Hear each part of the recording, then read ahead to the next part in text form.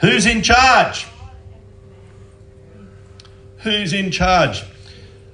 Ainsley was telling us the other day that Evangeline got up one morning and said, "I'm the boss." And Ainsley said to her, "You're not the boss." And she said, "Yes, I am. I'm the boss."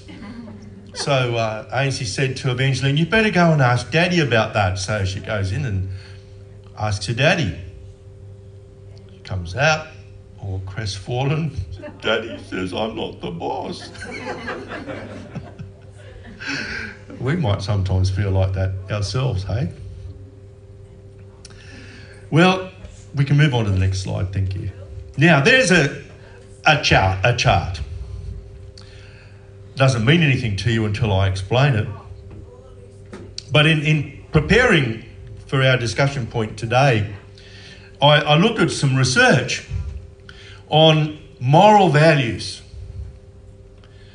And, you know, we feel, I'm sure, that we are kind of moving into a period of moral darkness. And so I had a look to see what research exists around trends in morality. There's not a lot, there's a lot of opinion, and there is some research. And so I located this research, and what I discovered was that a really detailed and very interesting research project had been carried out using Google Books. Now, if you go onto Google Books, they've just about got every book under the sun listed. I'm not sure whether they're still selling Dr. Seuss. Amazon have pulled 6 Dr. Seuss books, and so too have eBay. So if you've got certain Dr. Seuss books to sell, you won't be able to sell them through Amazon or eBay. I mean, I just think this is how stupid humanity has become, but that's a different issue. It all started with the Noddy books, of course. You won't find a Noddy book now with Mr. Plod in it. Remember Mr. Plod, the policeman? Well, they've erased Mr. Plod and the fat and from Thomas the Tank Engine, the Fat Controller's not there anymore. Pardon? He's called Mr. Sir Topham. Is that right, Mr. Sir Topham? Yeah. It's just anyway. I there's something wrong with us now that we're so fragile that we can't place children's stories in their historical context. But anyway, that's something else I might preach on one of these days. Anyhow, what this chart does, it looks at a whole lot of words that reflect moral positions. And so what they've done with the wonderful power of computers is to go all the way back to the beginning of the 20th century, right back to the 1900s, early on. See, this chart starts here at 1900 and it actually goes up to 2007. This paper was only published last year, 2019, about 2 years ago. I'm not sure why it doesn't go further than 2007. I'm just guessing the data are not available. We can only see up to 2005. I know, yeah, but that's because of the scale. I'm just saying. That says 2005, right? The chart actually goes on. I'm an economist. I know these things. I know how to read it, yeah, but you're talking to the expert. I know how to read a chart, right? I've got a PhD in economics. I know more than anyone else here about economics. Anything else, I don't know about, right? Human relations, I don't know about. All that. Pastoring, I know nothing. Anyway, that's not true. But anyhow, so what they do is they look for certain words that reflect moral positions. And they count them up, and they basically compare the number of those words against the total number of words in all these publications, and that gives them what they call a relative frequency. And the chart shows that as we go down through the 20th century, there's less and less reference to morality terms in the literature. We're talking about published books. And then after the early 1980s, it kicked up again.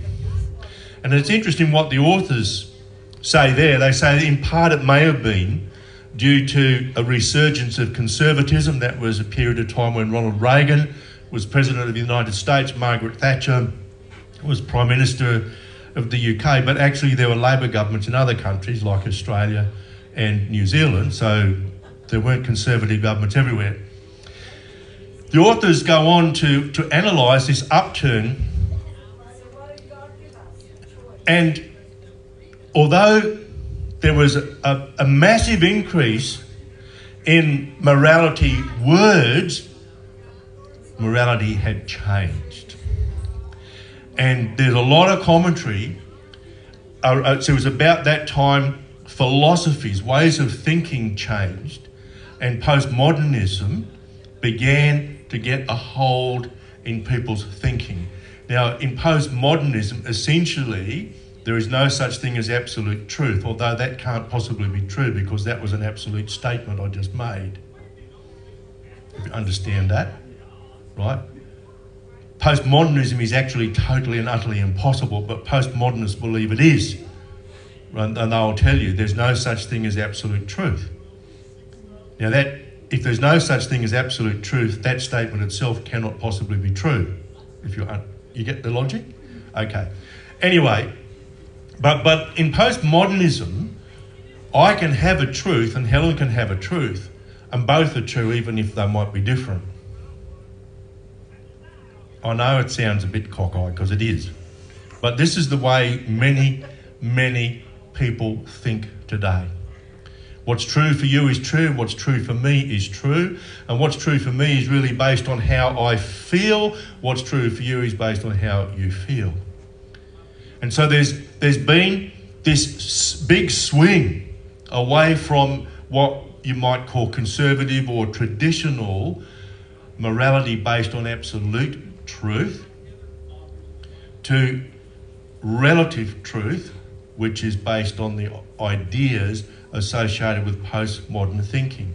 Now, if you have a look at where we are today, we've probably exploded way out because there is now so much discussion about moral issues, because there are some, like people who are committed to regular church going, who still believe that there's absolute truth, and we find absolute truth in the Bible. Most of the world is not with us. If we can go to the next slide tomorrow. Oh, can we just go to the next one and I'll come back to this one? Pardon? I'm testing you today. Well, as long as you don't moan, right? As long as you don't moan about it, you'll have a testimony. We sang that song? I've been wanting to use that joke. You just gave me the opportunity. Look at this. Only 19% of Australians agree that belief in God is necessary in order to be moral and have good values. Wow. Of the countries that were included in this study by the Pew Research Centre, there's only 3 that have a lower percentage than Australia, the lowest being Sweden at 9%. So the stronger the green colour, the more people believe that you need to believe in God in order to have a good moral basis for your life. That's pretty extraordinary, isn't it? Now, this was published in 2020. This is very recent research. Now, if we can just go back one slide. Increasing harassment for people of faith. Now, again, this is Pew Research Centre and it's quite recent. Their data start in 2007 and the most recent data, 2018. There are other religions. I've just taken a few lines out of their table so we can actually read it on the screen. 2 types of harassment: by government, when the government passes laws that make it difficult or impossible for us to express our Christian belief, and social harassment, which is when the world basically gangs up on us, all right? We have a look here. Christians, 79 countries in 2007, 124 in 2018 were harassing Christians. Social harassment, 74 to 104, somewhat similar with Muslims.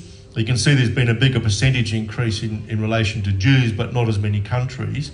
And in all, in 2007, 118 countries, now 175. I think there's about 220 countries in the world now. So most of the world is making life difficult for Christians.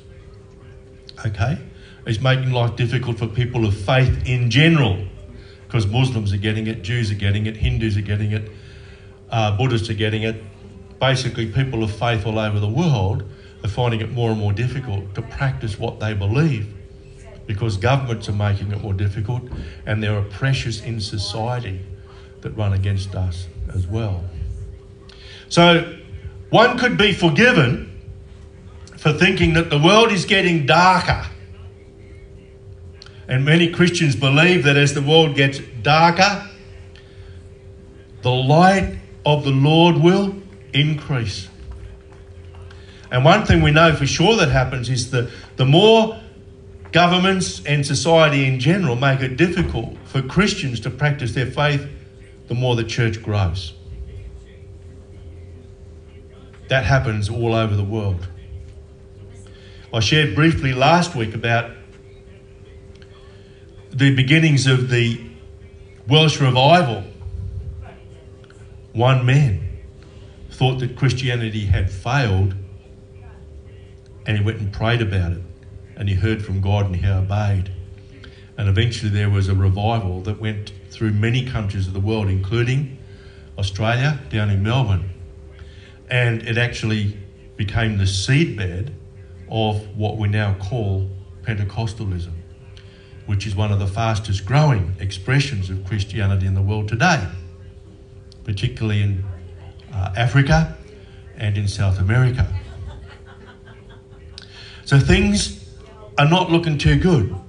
There's been a massive shift away from biblically based morality. There are governments almost everywhere, it would seem, passing legislation that would make it more and more difficult for us to practice our faith. And there are all kinds of pressures coming from society. There are meetings next week in Victoria of pastors trying to work out how they're going to respond to the recent Victorian legislation over gender conversion therapy, which could land a pastor in jail for up to 10 years. If they pray for somebody, if someone comes to them and says, look, I'm confused about my gender, the pastor might pray for them. 5 years down the track, legal action could be launched because somebody's decided that affected them in a negative way, and a pastor could be fined or sent to jail. So pastors in Victoria are working through that. We've got a Zoom conference with the Ignite Life churches next Thursday as we work through these issues. There is similar legislation in Queensland, but it actually targets the medical profession. And the advice is it probably doesn't affect churches except to the extent that we purport to counsel people. So there's a possibility. But these things are happening literally in our own backyard. And, it raises a question for a lot of people: who's in control? And I want to address that issue. Is God sovereign or what? And this is quite a debate that goes on within the Christian church. And there are various schools of thought, if you like, about the degree to which God imposes his sovereign will on people. You'll find all sorts of memes. Don't get your theology from memes, by the way. Get it from the Bible. Always read the Bible. Don't get your theology from YouTube or Facebook or any of those places, because I can guarantee you'll go right off. But here's a meme that you sometimes see on Facebook. God is in control. The plans of the Lord stand firm forever. The purposes of his heart through all generations. You can read that and say, well, guess what? Everything that happens is controlled by God. And not only that, He's preordained it. Now, there is a school of thought. It's a strong kind of Calvinism.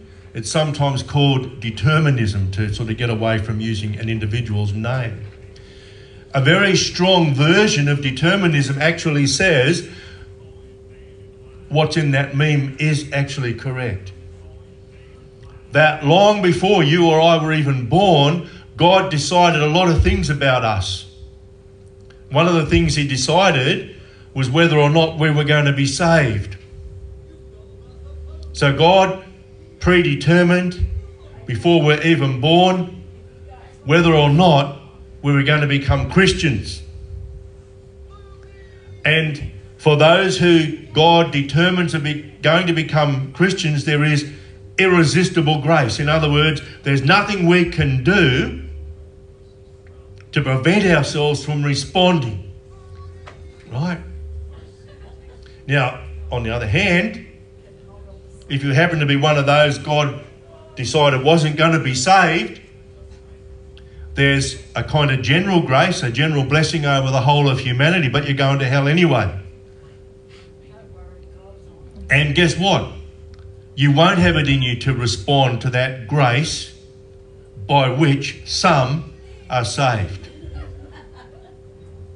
Now, that's a strong Calvinist position.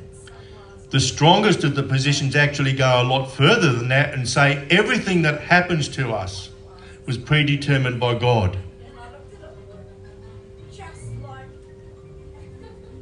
Good things and bad things.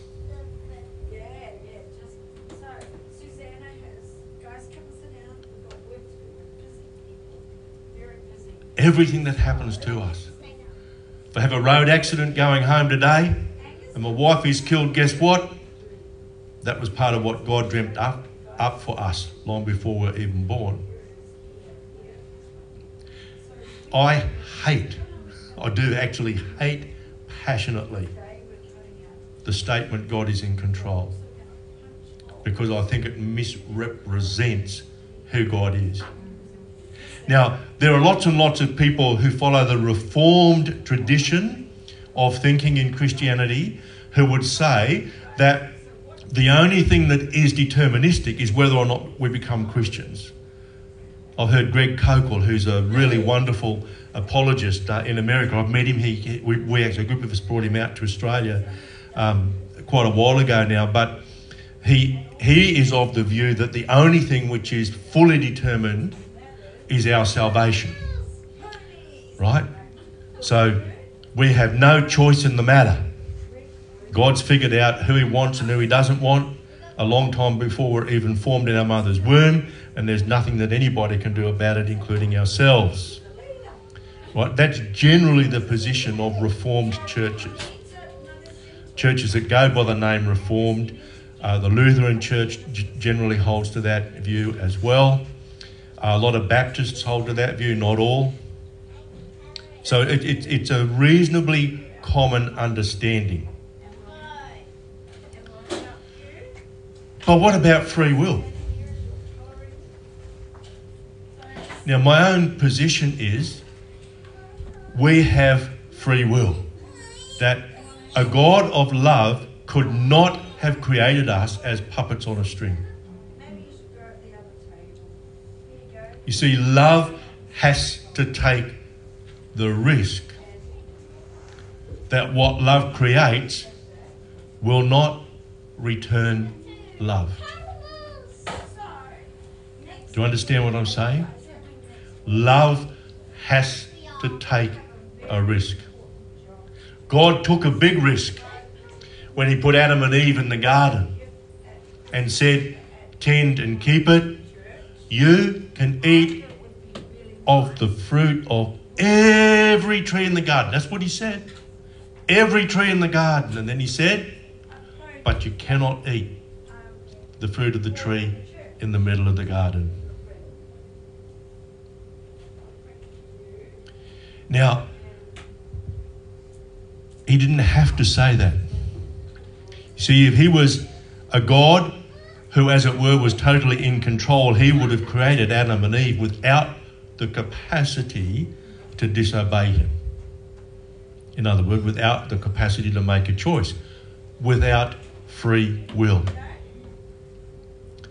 Adam and Eve made a choice. Sure, that choice was influenced by a whisper. Did God say? Adam and Eve chose to respond in one way. Jesus chose to respond in another way. Because remember, Jesus was tempted the same way. But Jesus' response was, "It is written." And Jesus did not fall for the deceit. But Adam and Eve did. So there's contrast. Choice. Adam and Eve had a choice. Jesus had a choice. Now, if God created us with free will, then it is entirely our choice as to how we respond to the wooing of the Holy Spirit. So God wants us all right. His goodness runs after us all right, but we have to choose. We have to make the choice. Now, I'm not going to spend any time going through Genesis chapters 1, 2 and 3. I've done that often enough, and Helen can probably recite what I say. But I do believe that these chapters establish beyond the shadow of doubt that God delegated royal authority to humanity. In fact, what God did was to delegate a level of control to humanity. When he said, "Have dominion," he was actually delegating us to take care of everything that he had created, to tend and to care for everything that he had put in the garden. A royal delegation. And the ancients who were reading the scriptures, or they wouldn't have read them in all likelihood, they would have heard them, they would have understood, because in their cultures, kings used to delegate royal authority. They delegate royal authority to princes. So they would, for example, delegate royal authority that they would rule over a particular area. And that's what happened back in Genesis chapter 1 when God said, "Have dominion, fill the earth, multiply."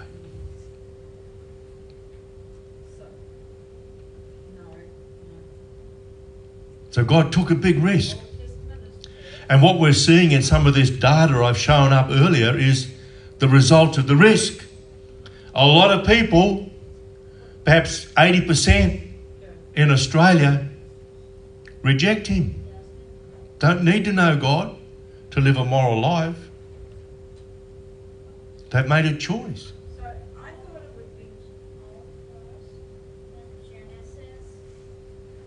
So the whole of humanity was delegated this responsibility. Now listen, there is a real sense in which God is in control. He is in control of the overarching of human history, right? Because the Bible is the story of human history, some of it not yet played out. But God delegates that authority back in Genesis. But guess what happens when Jesus returns? He takes it back. What doesn't the Bible teach us that when Jesus comes a second time, he will rule and reign with righteousness and justice? Yes, righteousness and justice. That's the sense in which he's in control. In his control, he gave delegated authority to humanity, but the Bible also teaches us that after we've messed this all up, as it appears we're doing collectively, He's going to return and he'll take control back. Now, the point of the cross is we can take that control now. Right? We've been redeemed all the way back to the Garden of Eden. Now, there are certain things we can't do. Maybe we can't control what's happening in terms of legislation in the Parliament. Right? It looks as if legislation on euthanasia is just going to be steamrolled through the Parliament. We had abortion up to birth, where you can select the sex of your child and everything. That just got bulldozed through the Queensland Parliament not long before the last election. We might not be able to stop those kinds of things. But we can still have victory right now through Christ. It's just that we're in this kind of interim period that the Bible calls the last days, when the kingdom of God is kind of unfolding. More and more people are becoming aware of the gospel as missionaries end up being all over the earth. And through the wonderful technologies we have with modern communications, signals can be beat. You know, in the poorest countries in the world, people have mobile phones. Right? They might not have roads, they mightn't have decent roads, but they actually have internet connectivity. So the gospel can be preached to people even though they can't be physically reached by road. And we're getting very close to the point where the whole planet is saturated by the gospel. So we were delegated authority, but I want to talk now about the principle of ambassadorship, because I think in the New Testament, this kind of delegation has been updated a little bit. I want to read to you from 2 Corinthians 5, verses 13 to 21. I'm using the New Living Translation. And the primary focus here is on getting the message of the gospel out. But it's not just about salvation of individuals. It's about transformation of communities, transformation of nations. If it seems we are crazy, it is to bring glory to God. And if we are in our right minds, it is for your benefit. Either way, Christ's love controls us. That's really important. As Christians, as people who are born again, we are controlled by Christ's love. Since we believe that Christ died for all, we also believe that we have all died to our old life. The old postmodern thinking, for example, and we've been awakened to the glorious, wonderful truth of his word. He died for everyone, so that those who receive his new life will no longer live for themselves. That is radical. That is radical. The idea that we no longer live for ourselves is radical. It is countercultural in our world today. Instead, they will live for Christ, who died and was raised for them.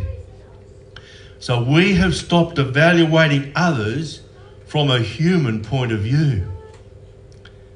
At one time, we thought of Christ merely from a human point of view. How differently we know him now. This means that anyone who belongs to Christ has become a new person. The old life is gone. A new life has begun. We're different. We've thrown off the selfishness.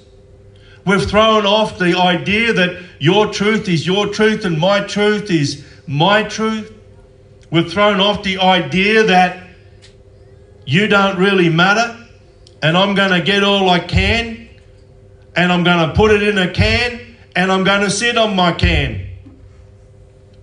No longer, because the old life is gone, a new life has begun. And all of this is a gift from God, who brought us back to himself through Christ.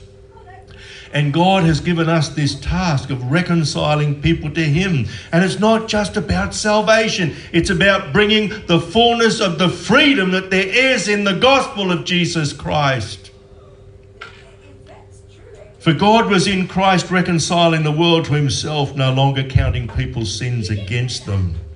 And he gave us this wonderful message of reconciliation. So we are Christ's ambassadors. God is making his appeal through us. We speak for Christ when we plead, come back to God. For God made Christ, who never sinned, to be offering for our sin, so that we could be made right with God through Christ. So there's been something of a shift, something of a change between that delegation back there in Genesis and what we're expected to be like as New Testament Christians. Probably the picture in our minds back there in the Garden of Eden is a kind of rural atmosphere. But we're talking about ambassadors now. And doesn't that have a... When you think about ambassadors, you think about offices and cities and governments, don't you? Yeah. And that's the kind of world we're living in now. So yes, the delegation is still there. There's still a delegation. But for us as Christians, we're ambassadors. Everywhere we go, we should faithfully carry the message of Jesus Christ and represent him. When people see us, they should be looking at Jesus. When people observe what we do, they should be seeing Jesus. And if you were with me 2 years ago, before we moved out of Warra Grove, back in about January of 2018, we had a series where we talked about salvation. And the very last one I said, salvation is not just for us as individuals. It's for the whole community. When people are saved, communities should change. Whole nations should be transformed because ambassadors for Christ are in each of the nations. So is God in control? Yes, to the extent that he has foreseen the whole of human history. He made a choice to delegate authority, dominion to humanity at the beginning of human history. Being a God of love, he created us as beings with free will. It's our choice to respond to the call of the Holy Spirit on our own hearts and become Christians, followers of Jesus Christ. And then it's our choice to live a life which is consistent with the life of Jesus. It's our choice now to become ambassadors of Christ. Because salvation is not just for us. It's for those around us. It's for a culture that is in need of being reshaped, radically reshaped. So that those in power come back to the Bible as the basis for their thinking. Will they? Well, we know, because we've done that series on Revelation. We know that even right at the end of the seventh year of the tribulation, when literal fireballs are raining down from heaven, there will still be people who shake their fists at God and say, no! Despite all the signs that people will see in that whole 7-year period of tribulation, and then particularly in the latter half of it, what's called the Great Tribulation, the Bible tells us there are still people who are going to say no to God. Why? They've got free will. They've got free will.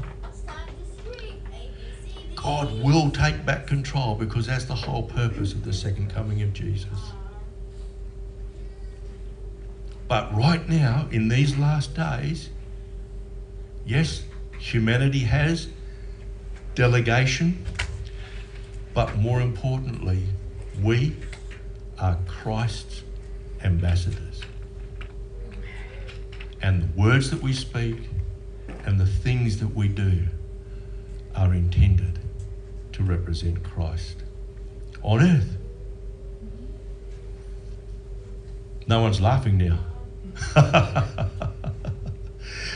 You know, it's okay. It's okay if governments are against us. It's okay if society is against us. That happens to ambassadors. It doesn't change our status one little bit. We're still ambassadors for Jesus Christ. So yes, God is sovereign, but not where he has given us delegation. And as ambassadors, we can choose to faithfully represent Christ, or we can choose not to. It's our choice. But ultimately,